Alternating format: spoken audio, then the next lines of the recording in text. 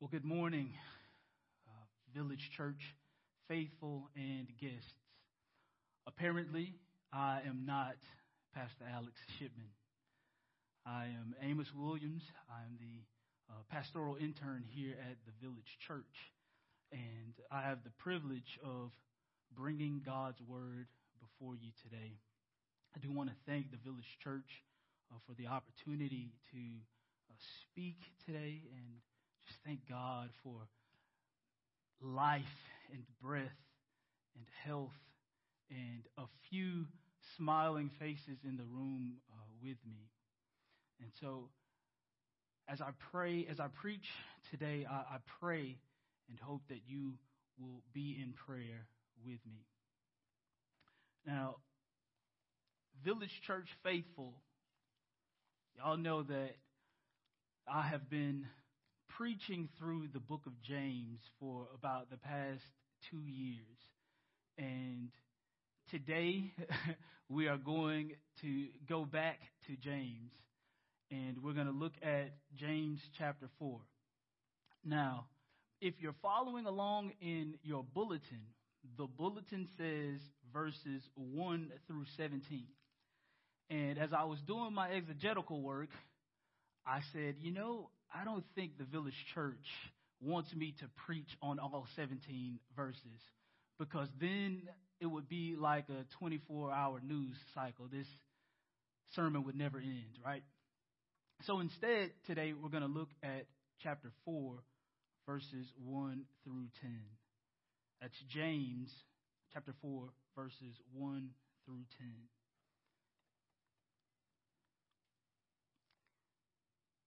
This is God's word. Please listen carefully.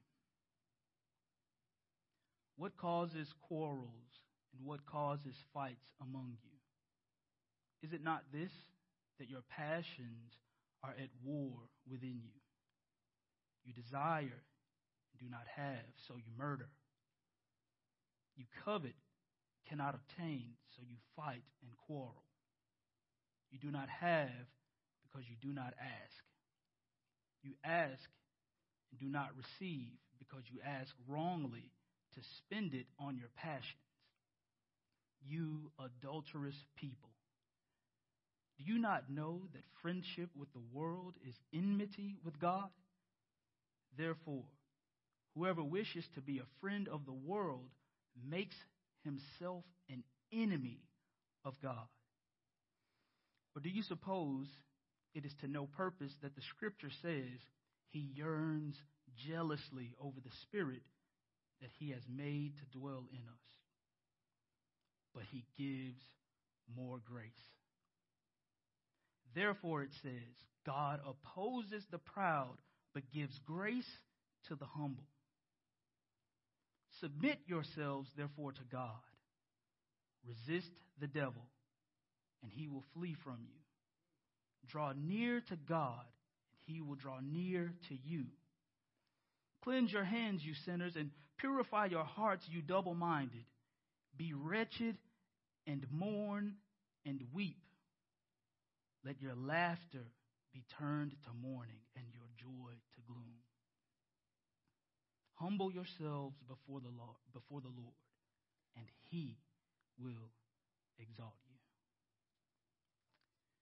The word of the Lord. Now, today, as we work through this passage, I want you to ask yourself a question. I want you to ask yourself is, if what James is saying about this church can be said about you. You see, the seriousness of what James is addressing in these 10 verses cannot be exaggerated. James is calling the church to repent because of their worldly passions. And their worldly passions have made them the enemies of God. Their only hope is total submission to God in humility, which will ultimately bring God's exaltation. So the preceding chapters give us the context for what we find here in verses in verses 1 through 10. See, there were certain individuals in this church that were pursuing their own selfish ambitions in order to attain status within the church. In chapter 3, verse 18, James writes that a harvest of righteousness is sown in peace by those who make peace. And now he turns his attention directly to address the conflict which is happening in this church. And if you are familiar with James, as I know the Village Church faithful are, you know that James presents his message straight with no chaser. Again, the seriousness of what is happening in this passage cannot be exaggerated. So James begins chapter 4 with two questions. And the second question is an answer to the first question. He writes, what causes quarrels and what causes fights among you? And then with his second question, he answers, is it not this, that your passions are at war within you? Now, this word for passion here is where we get the English word hedonism. And this is a passion that places pleasure above all things. It is a passion that selfishly seeks fulfillment by any means necessary. It is passion unhinged. It is passion untamed. It is passion without restraint. And it is this unrestrained passion that is the source of war and conflict and quarrels and fights in this church. You see, my brothers and sisters, the quarrels and the fights come from within. The source is internal, not external. And I want to pause kind of parenthetically to say, contrary to what you might believe, your problem or your issue may not be with the person in front of you. The problem that you are facing, the conflict that you are facing, quite possibly could be from your own passions from within you. I know that, it's quarantine time, so some of us are not going into the office, but a lot of us have to do Zoom conference calls. And there may be that one individual that as soon as their face pops up on the Zoom screen, you get an attitude. But it's not that the issue is with that person. It is that the issue is coming from the passion that lies within you. That one was for free. Now, in verse 2, James begins to point out the futility of this worldly passion. He writes, you desire and do not have, so you murder. You covet and cannot obtain, so you fight and quarrel. And I want to stop right there, because James is pointing out something that I think is very important. There is a cycle of futility that worldly passion produces. And I'm going to call it the crazy cycle. It is an example of pure insanity, which is doing the same thing, expecting different results. And this is the cycle. The cycle is that quarrels and fights come from their worldly passions. But when their worldly passions go unfulfilled, it causes fights and quarrels. So then they fight and quarrel because of their worldly passions, and their unfulfilled worldly passions causes them to fight and quarrel. And the cycle continues and it never ends. It is a cycle of futility which never produces its desired result. And in the second half of verse 2 and into verse 3, James points out something else that I find very important. He points out that within this church, there is both a lack of prayer and there is also improper prayer. Look at verse 2 and 3 with me. He says, you do not have because you do not ask. A lack of prayer.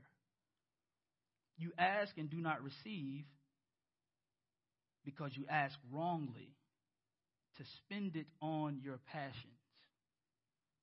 You see, there were some in this church who, due to their worldly passions, their selfish ambitions, they weren't consulting God at all. And there were others who were praying to God simply to indulge their worldly passions.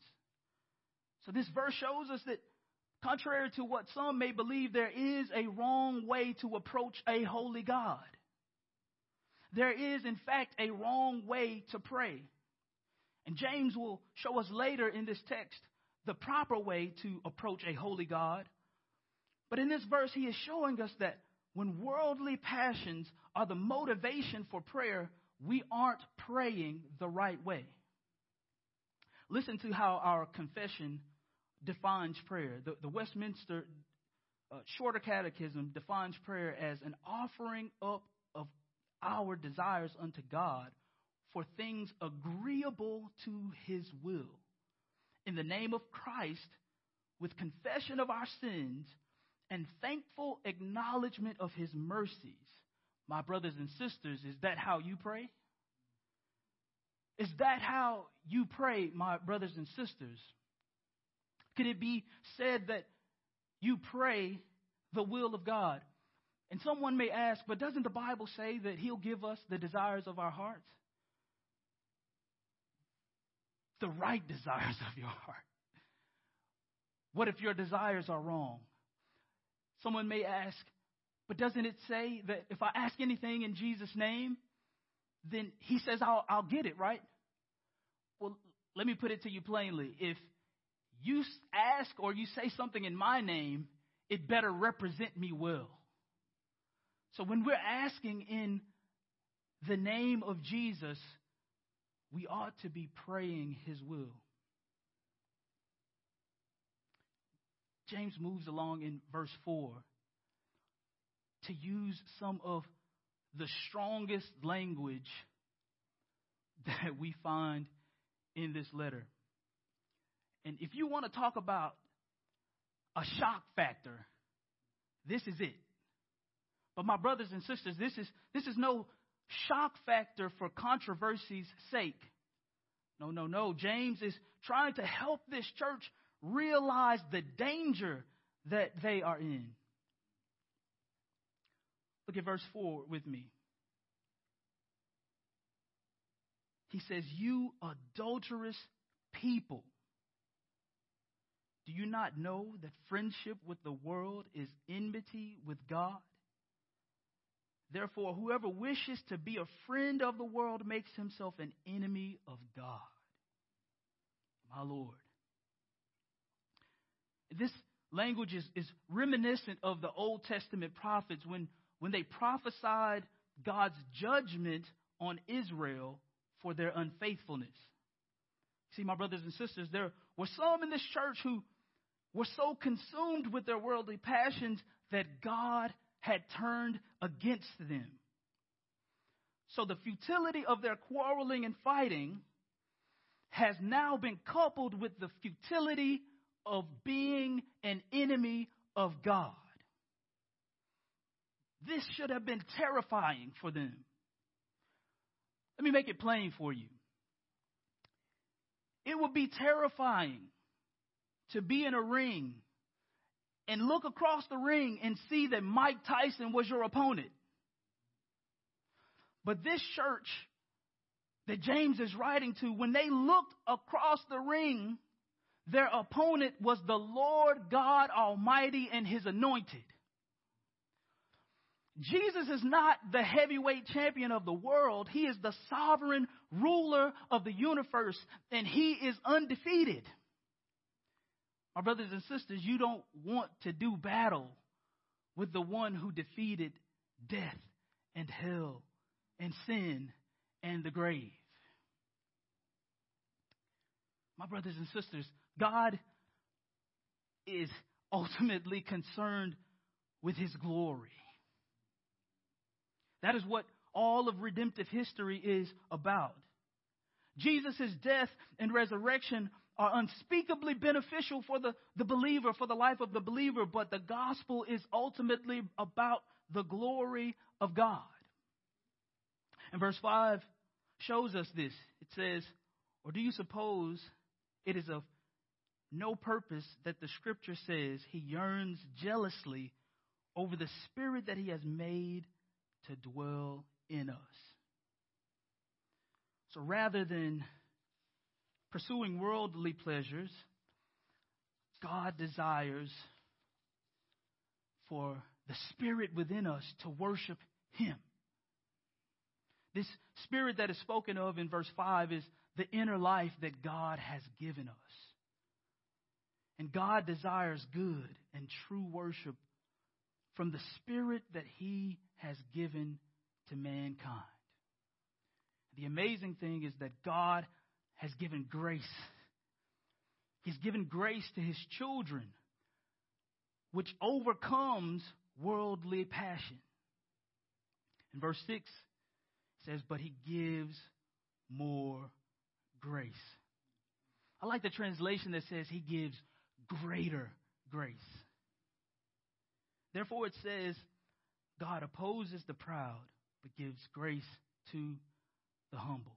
You see, God is so concerned about his glory that God will destroy the agenda of those who pursue worldly passion, but he will graciously support those who are humble. My brothers and sisters, this grace that God provides to us is not licensed to sin. You see, Paul writes in Romans, "Should we continue in sin that grace may abound?" And he says, "By no means, God forbid. Because we who have died to sin can no longer live in it." So this grace is not licensed to sin. It is the lifeline for righteousness in the life of his children. And verse 7 begins with a command in light of that grace that God gives to the humble. It begins with the phrase, "Submit yourself, therefore, to God." Now, similarly, verse 10 begins with the parallel phrase, "Humble yourself before the Lord." Submission, humility. Submission is bringing yourself into complete alignment with the will of God under his sovereign lordship. Humility is admitting your total dependence on God for his grace. So James is now about to call this church to turn from their worldly passions. He's going to call them to repentance and faith in God. Look at verses 7 through 10 with me. It says, "Submit yourselves, therefore, to God. Resist the devil, and he will flee from you. Draw near to God, and he will draw near to you. Cleanse your hands, you sinners, and purify your hearts, you double-minded. Be wretched and mourn and weep. Let your laughter be turned to mourning and your joy to gloom. Humble yourselves before the Lord, and he will exalt you." These verses, again, are reminiscent of the Old Testament. These 4 verses, along with verse 4, remind us of the Old Testament people of God. When Israel, the Old Testament people of God, when they pursued their worldly passions, they became unfaithful to God. They worshiped created things instead of the Creator.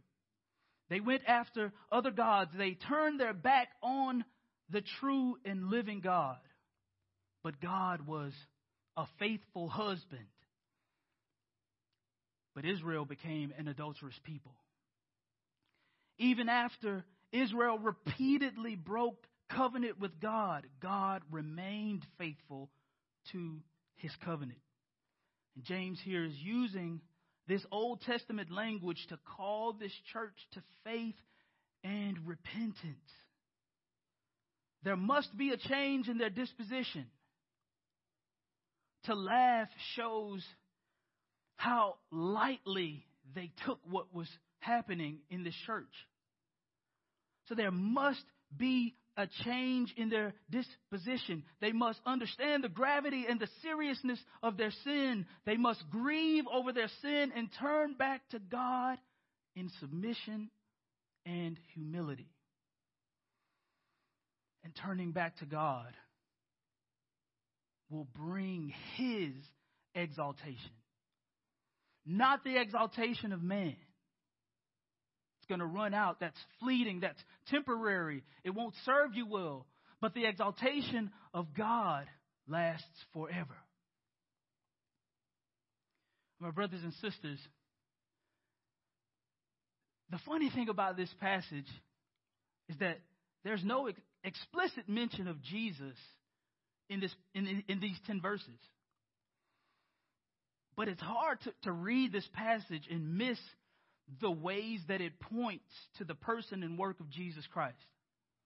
See, much of what James has described here has been adapted from the teaching of Jesus in the Gospels. But more than that, I want you to see how Jesus has lived for us, verses 7 through 10. You see, Jesus submitted himself to the will of the Father. Jesus fulfilled the rituals of the law, and now his blood cleanses the hands of sinners and purifies our hearts. Jesus resisted the devil in the wilderness, and the devil fled from him. Jesus drew near to God in times of prayer and solitude. Jesus humbled himself and became obedient to death, even death on a cross. And in his humility, Jesus was exalted in resurrection. That at the name of Jesus, every knee shall bow and every tongue shall confess that Jesus is Lord. That is supreme exaltation. What other religion, what other worldview can say that humility brings exaltation? So as I get ready to close this message out, I have a couple of points of application for you. And I promise, when I say I'm getting ready to close, I'm actually getting ready to close. A point of application for you. If you remember at the outset of this sermon, I asked you, can it be said of you the same things that James is saying about this church? Can it be said that you are pursuing worldly passion and not the will of God? Have your circumstances caused you to selfishly pursue your own selfish ambitions, your own worldly passions? Even more directly, has this pandemic caused you to grieve over your sins, or has it caused you to grieve only over the things that your worldly passions desire? If so, my brothers and sisters, I bid to you, turn to Christ. Turn to Christ. Repent of your sins and trust and believe in the gospel. Amen.